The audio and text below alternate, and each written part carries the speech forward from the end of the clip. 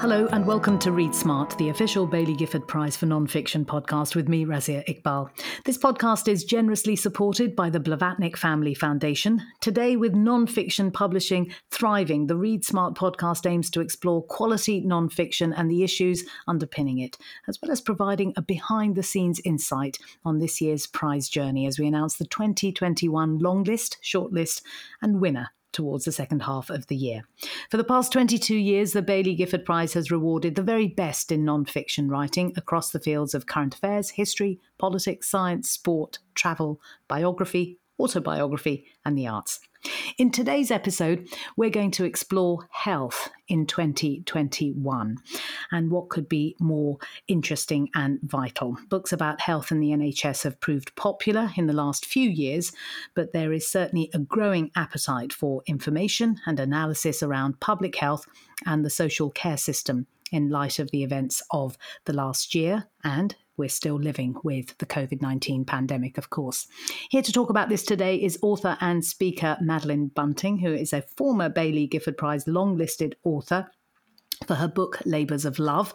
Madeleine travelled around the country for 5 years, collecting and collating stories from charity workers, doctors, social workers, and many people working in the health and social system to explore their experiences and highlight Britain's crisis in care.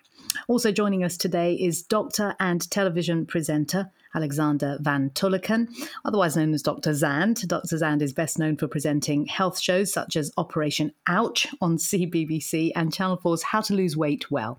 He was also, of course, a judge on the Baillie Gifford Prize in 2019. Last year, Xand featured alongside his brother Chris on the BBC documentary Surviving the Virus, My Brother and Me, which followed the pair as they worked through the professional and personal implications of the COVID-19 pandemic. Madeleine, Xand, thank you so much for joining us, albeit yet again remotely. Let's start by just talking about your reflections on the pandemic, because you've each one of us has very specific experiences of what's happened over the last year. Madeleine, let's start with you. Wow, that's a very big question, Razia. I'm very glad you didn't start with me. Yeah, it gives you a bit of time to work out an answer. Yeah. I suppose we could narrow it by just looking at how it's impacted you personally and your family. I think just to sort of say why it's such a big question is I think when you're immersed in something of this scale, it's very, very hard to sort of get a sense of perspective. On a personal level, I think in many ways my working life hasn't changed, and I am a very sort of, I to be honest, I manage fine at home. This is where I work anyway, and my sort of rather solitary life is not too much of a sacrifice. What I think has been incredibly challenging and continues to be is the way in which I'm cut off from people who need me or could need me. So I can't support people that I know, friends and relatives who are going through very, very, very difficult times. So it's the unevenness of the pandemic that I find is an enormous weight. My mother is in a care home and I phone her every day, and every day it's a struggle to help her make sense of what on earth is going on and why I'm not visiting her and why she can't do things. For about 7 weeks, she was isolated in her own room. That is my mother's idea of torture. So I feel like I'm wading through treacle most of the time. There's this strange sort of slowing down sense of inertia and low-level anxiety about the terrible mental health toll that a whole raft of relatives and, of course, my kids, their lives have been absolutely derailed. And thankfully, they're managing with great bravery and ingenuity. But boy, the anxiety of a mother. So there we go. Yeah, I completely relate to that. My kids are very much the same, 23 and 19, and really wading through treacle is a very good image to sit with. Xand, you and your brother made this documentary about COVID-19. outside of that, I mean, I'm presuming that you're so much of what was in that documentary was informed by your experience. But I just wonder now, when you look at how we're still living with it and it still poses so many challenges, what that feels like to you personally as a doctor, but also as a public figure. I think what Madeleine said, the sort of very, very uneven distribution of it, is what strikes me, because the stories that we tell about the pandemic in public kind of shape our perception of it. And so there is increasingly at the moment a sort of a narrative arc that is out of nowhere, a virus arises, affects everyone equally, and then science comes along and solves the problem. And that narrative is really challenged every day by the real events on the ground, where, of course, not only has it been an enormous human tragedy, but the problem has arisen through the actions of people, not to blame particular people in particular place, but in general, our unwillingness to engage with environmental destruction and the forces that drive these spillover events, these viruses jumping across species. The inequality of distribution of effect, of course, within the UK and internationally is enormous. And so I guess I feel like we're telling this story that we're doing a brilliant job rescuing ourselves. And instead, I think we got unbelievably lucky with the kind of virus that we got, that we can make a vaccine and that it isn't too severely affecting young children. And we don't seem to be really profoundly engaged with undoing the real causes of this. Instead, there's finger pointing and blame and countries competing for vaccines and things like this. So I think the stories we tell about it are enormously important. But I guess I do feel somewhat pessimistic about the long term. This will not be the only event like this that we see in our lifetimes. I don't think anyone. Yeah, that is so. Yeah, I mean, Xand, that final point is so interesting. I was in the last kind of 2 or 3 days just kind of cursorily going through the sorts of programs that the BBC has made about the pandemic, and of course we've done an awful lot in the last year. But back in 2018. The World Service, to mark the 100th anniversary of that last pandemic, the influenza pandemic 100 years ago, in 1918, they did a program called The Coming Pandemic, and they had all sorts of experts in it. And the tagline for this program said, "And doctors now say the next pandemic will be upon us in a matter of decades." Yes.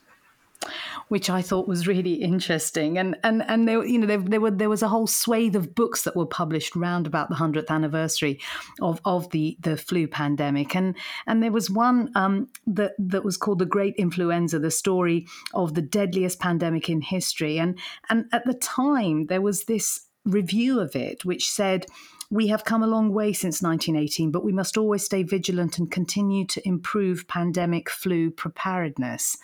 And I remember thinking when I read that, wow, what is it about our lack of preparedness that completely and utterly revealed all the things that you're talking about, the inequities, the way in which it's been uneven in how it's affected people as well. Madeleine, I wonder if we can start by talking about your book, because when we first started feeling the effects of COVID-19 in this country, the places where it was hitting the hardest was care homes.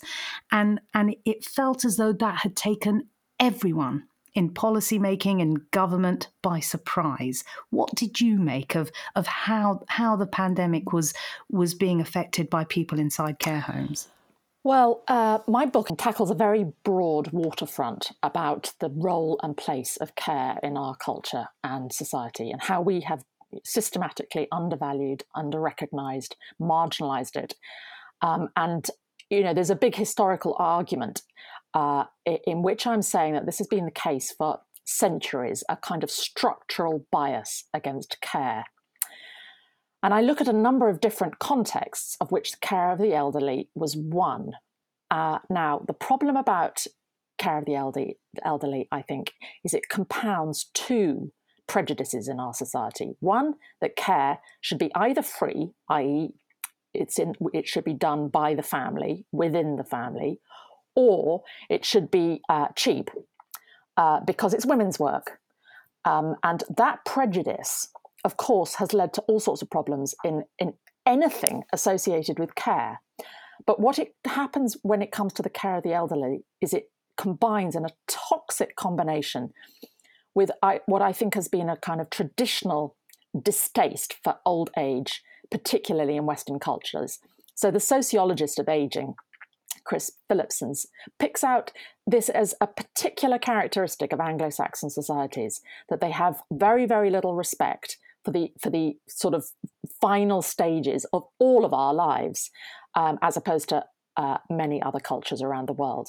So if you look back at the policy of care for the elderly in the UK over the last 150 years, it's a catalogue of horror. It truly is a catalogue of horror. And we've now added another chapter last April 2020.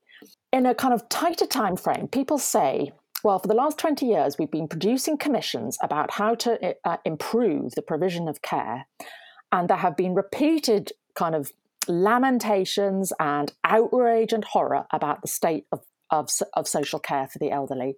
And yet it's as if the politicians simply can't crack this one. They can't find the policy which builds the cross-party support to get the resources into the system that it has so badly needed as the population ages.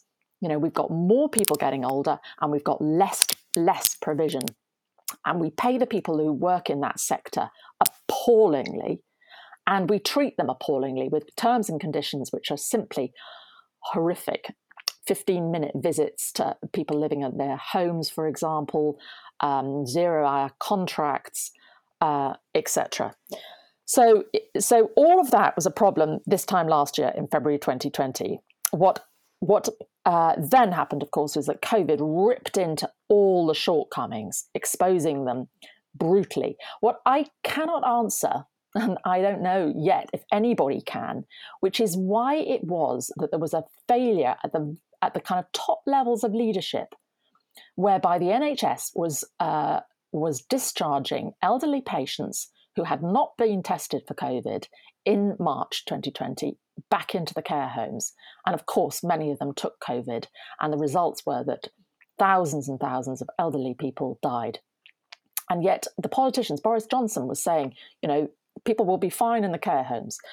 So was it a failure of the science? Was it a failure of the politicians? Was it simply that the NHS was under such pressure that they did something that they knew was dangerous? Who knows? We've got to wait for that inquiry. But God, was it a tragic moment in April 2020. I'm just to give you a brief anecdote. I'd gone hunting for flour because you couldn't get any bread flour in East London for love nor money. And there was a tip-off in our street WhatsApp that there was a bakery in Newham that was selling it. So we all piled off on our bicycles to Newham, which is about half an hour away from where I live. And in the queue, I was behind somebody who said she worked in adult social care. And she told me that in Newham, she said they're all dying. And even now, there's a sort of shiver of horror goes down my spine. And I just stood there in the street with the sun shining in that beautiful spring we had. And my jaw dropped. I said, why? And she said, we don't know if it's poor care or COVID or both. And about a few days later, it broke as a national story of a huge crisis going on. Just really extraordinary. Xand, when you look back at that, those weeks after March when we went into the first lockdown and the impact on social care and care homes in particular, what kind of failure? How do you characterise that failure, given that social care has always been at the heart of an issue in government that needed to be tackled but seemed always to be put on the back burner? I couldn't agree with Madeleine more, and I in fact, the thing before we met here, obviously I was having a look at some of Madeleine's work, and you have an amazing quote. Forgive me if I get the quote wrong, but you said the patriarchy made sure that care was free, and capitalism made sure that it was very, very cheap and that people were underpaid. And I feel like you captured in the care home, you see the whole picture of COVID. You see the sloppiness of the response. You see the lack of rigor. You see the extreme vulnerability. And the thing that struck me, I was filming in a care home, very, very difficult to get into a care home to film because of the risks to the residents. But we did manage to do it for a dispatches for Channel 4. And I went and worked. The only way to do it was if I could be a valuable, useful person. I couldn't just hang around with a camera and sort of present what was going on. So I went and worked for a day in a care home. I should emphasize not being very useful, but trying to pitch in where I could and serve tea and things. And what struck me was it was one lady who we said, can we film in some of the empty rooms? This was a care home in Peterborough that had lost, of 18 residents in 2 weeks, it had lost 7 people. And I think that we often imagine that maybe that's normal in a care home. You know, everyone dies eventually. Maybe the death toll is always that high. And they said they maybe lost 1 or 2 people a year normally. And we were being shown around by a nurse who'd come from the Philippines originally. And we said, could we film in one of the empty rooms to get we wanted to show the home without endangering anybody. So an empty room had obviously been vacated by somebody who died of COVID. And she said, you can, but I can't go in there at the moment. It's too emotional for me. And I thought, and she said that was the first patient I ever admitted 5 years ago. And he was my patient. He had no family. He was being paid for by the council, and that he was being entirely sort of looked after and cared for. She had become his family. And I thought, gosh, if I moved to the Philippines and was an underpaid healthcare worker there, I hope that I would care for people the same. But she had a huge emotional commitment to this. So I was really, and she had not been able to go to the funeral. They hadn't stopped work. They hadn't quit for a single second. They'd done everything they could to keep people safe, including moving into the care home and staying there. And yet it had demolished their population and they were living in terror. It was really the starkest thing of all the things I sort of saw through filming and going in hospital. That was the starkest thing I saw. Let's talk about the plethora of information and stories and books and literature that's come out of this particular period in a really short space of time. We are all having to learn about I suppose health literacy, science literacy has become a thing that demands of the population and engagement. Madeleine, when you wrote your book, I mean, I wonder what kind of response you had to that book, because it made me think. Reading your book made me also think about Atul Gawande's Being Mortal, which is obviously the context is the United States and a health system that is very, very different. But I wonder what kind of response you got, because I'm interested in how people engage with these issues that are now obviously very, very real for so many millions of people. But at the time when you were writing it, we didn't have a pandemic. So you're asking, Razia, as I was interviewing and doing my research, what were people's responses? Yeah. Were people surprised that you were interested in this subject? So the short answer is yes. Frequently, when I was interviewing social care workers, they would start by saying, "I've got nothing to say," and I'd say, "Well, I'm sure you've got a little bit. Let's just see how we go." And then at the end of an hour of intense conversation in which they'd been amazingly fluent and insightful, they'd say, "I had no idea I had so much to say about my job." And I saw that. It began to happen several times. There was one other time when I interviewed 2 friends of mine, very, very educated, both had several degrees, but they had both worked as social care workers in their 20s in between various other studying activities and so forth. And at the end of both those interviews, which were, totally different people, different parts of the country, etc., both of them said, "It's really funny. No one has ever asked me about that chapter of my life. Nobody has ever been interested in what the experience was. And yet that experience was so powerful and important for me." And I began to reflect on all these people who were basically describing something that felt very invisible to them. They hadn't found a language to talk about it or an audience that were interested. And I think that's part of this cultural distortion, which, as Dr. Xand pointed out very helpfully, that, it is built into the way our social system and our economic system have been structured, that care does not count, that nobody wants to know about care. It's invisible. It's a form of invisible activity, and actually it takes up an enormous amount of a lot of people's time, but nobody wants to know about it. They're not interested.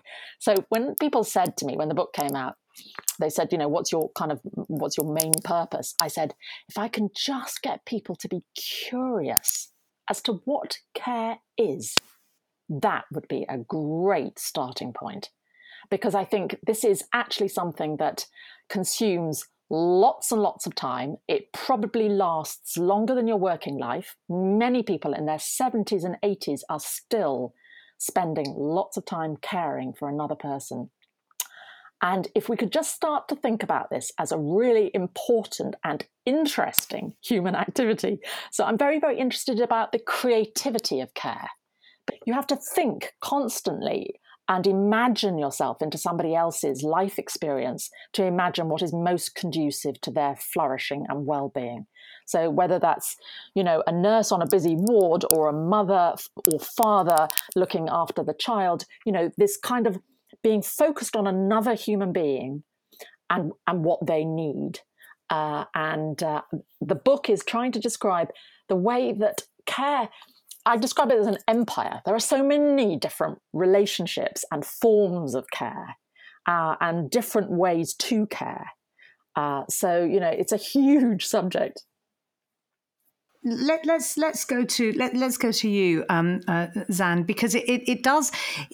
I'm interested in people's engagement with the subject matter of not just care, but, we saw such a huge engagement with people wanting to acknowledge how the National Health Service was dealing with the pandemic, and our gratitude to the people who were committed in care homes and so on.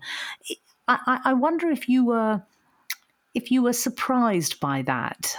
I guess not. I mean, I got ill, and if I start to think now, as in I got ill with COVID, and when I think of going into A&E and the people that looked after me, I get a lump in my throat instantly. I feel so grateful to them, and anyone that has sort of engaged with the NHS. I mean, I know some people don't have a good experience, but I think people are able to see that the vast majority of healthcare workers, not just doctors and nurses, but most people who go into those jobs genuinely want to help people. I mean, it sounds a bit kitsch and the kind of thing that you might just say at a medical school interview, but you'd be bonkers to go into a job as a nurse without deriving some meaning from the act of care, and the same in any healthcare profession. So I mean, maybe if you're a pathologist, it might be a little bit removed. If you're any,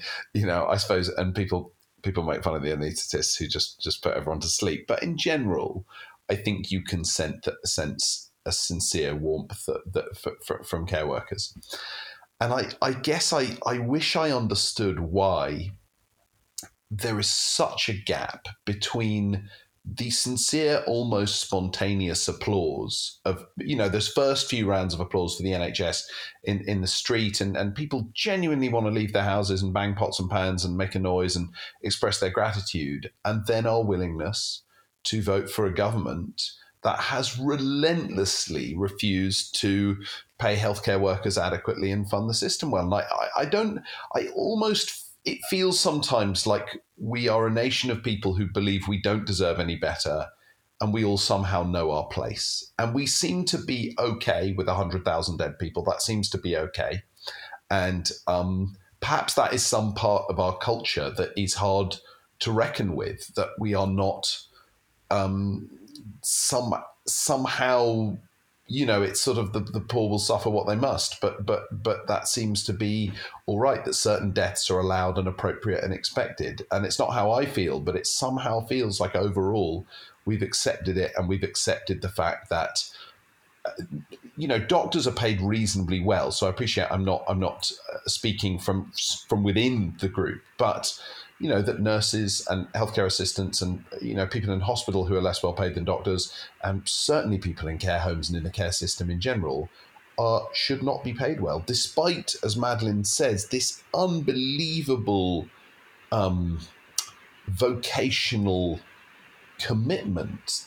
To care for someone properly is to engage with their life as deeply as you possibly could. And yet we devalue it totally. And I wish I understood it, but I don't. Madeleine, I wonder how that what Xand is saying resonates with you. I mean, it's pretty shocking to hear a doctor reflecting on the idea that somehow more than 100,000 deaths are something that we feel okay with. And it does feel that somehow this is a moment of reckoning for this country, but it also feels like there's a disconnect between the statistics and our responses to the people behind them. Well, as Xand said that, I kind of shivered, and something came back to my mind, which was in 2008 when we had the financial crash. I remember sitting in the Guardian news conference, which was our sort of editorial meeting, and everybody was saying, why aren't there people on the streets getting angry about this, horrific kind of economic collapse, which is going to cause so much suffering? And I think what I would say is that our reactions to catastrophes are slow as a nation, and other nations, that there will be a response to this. And we're not even over, and it's going to be more than 100,000 deaths. And I think at the moment we're numb, actually. I think there's a degree of shock.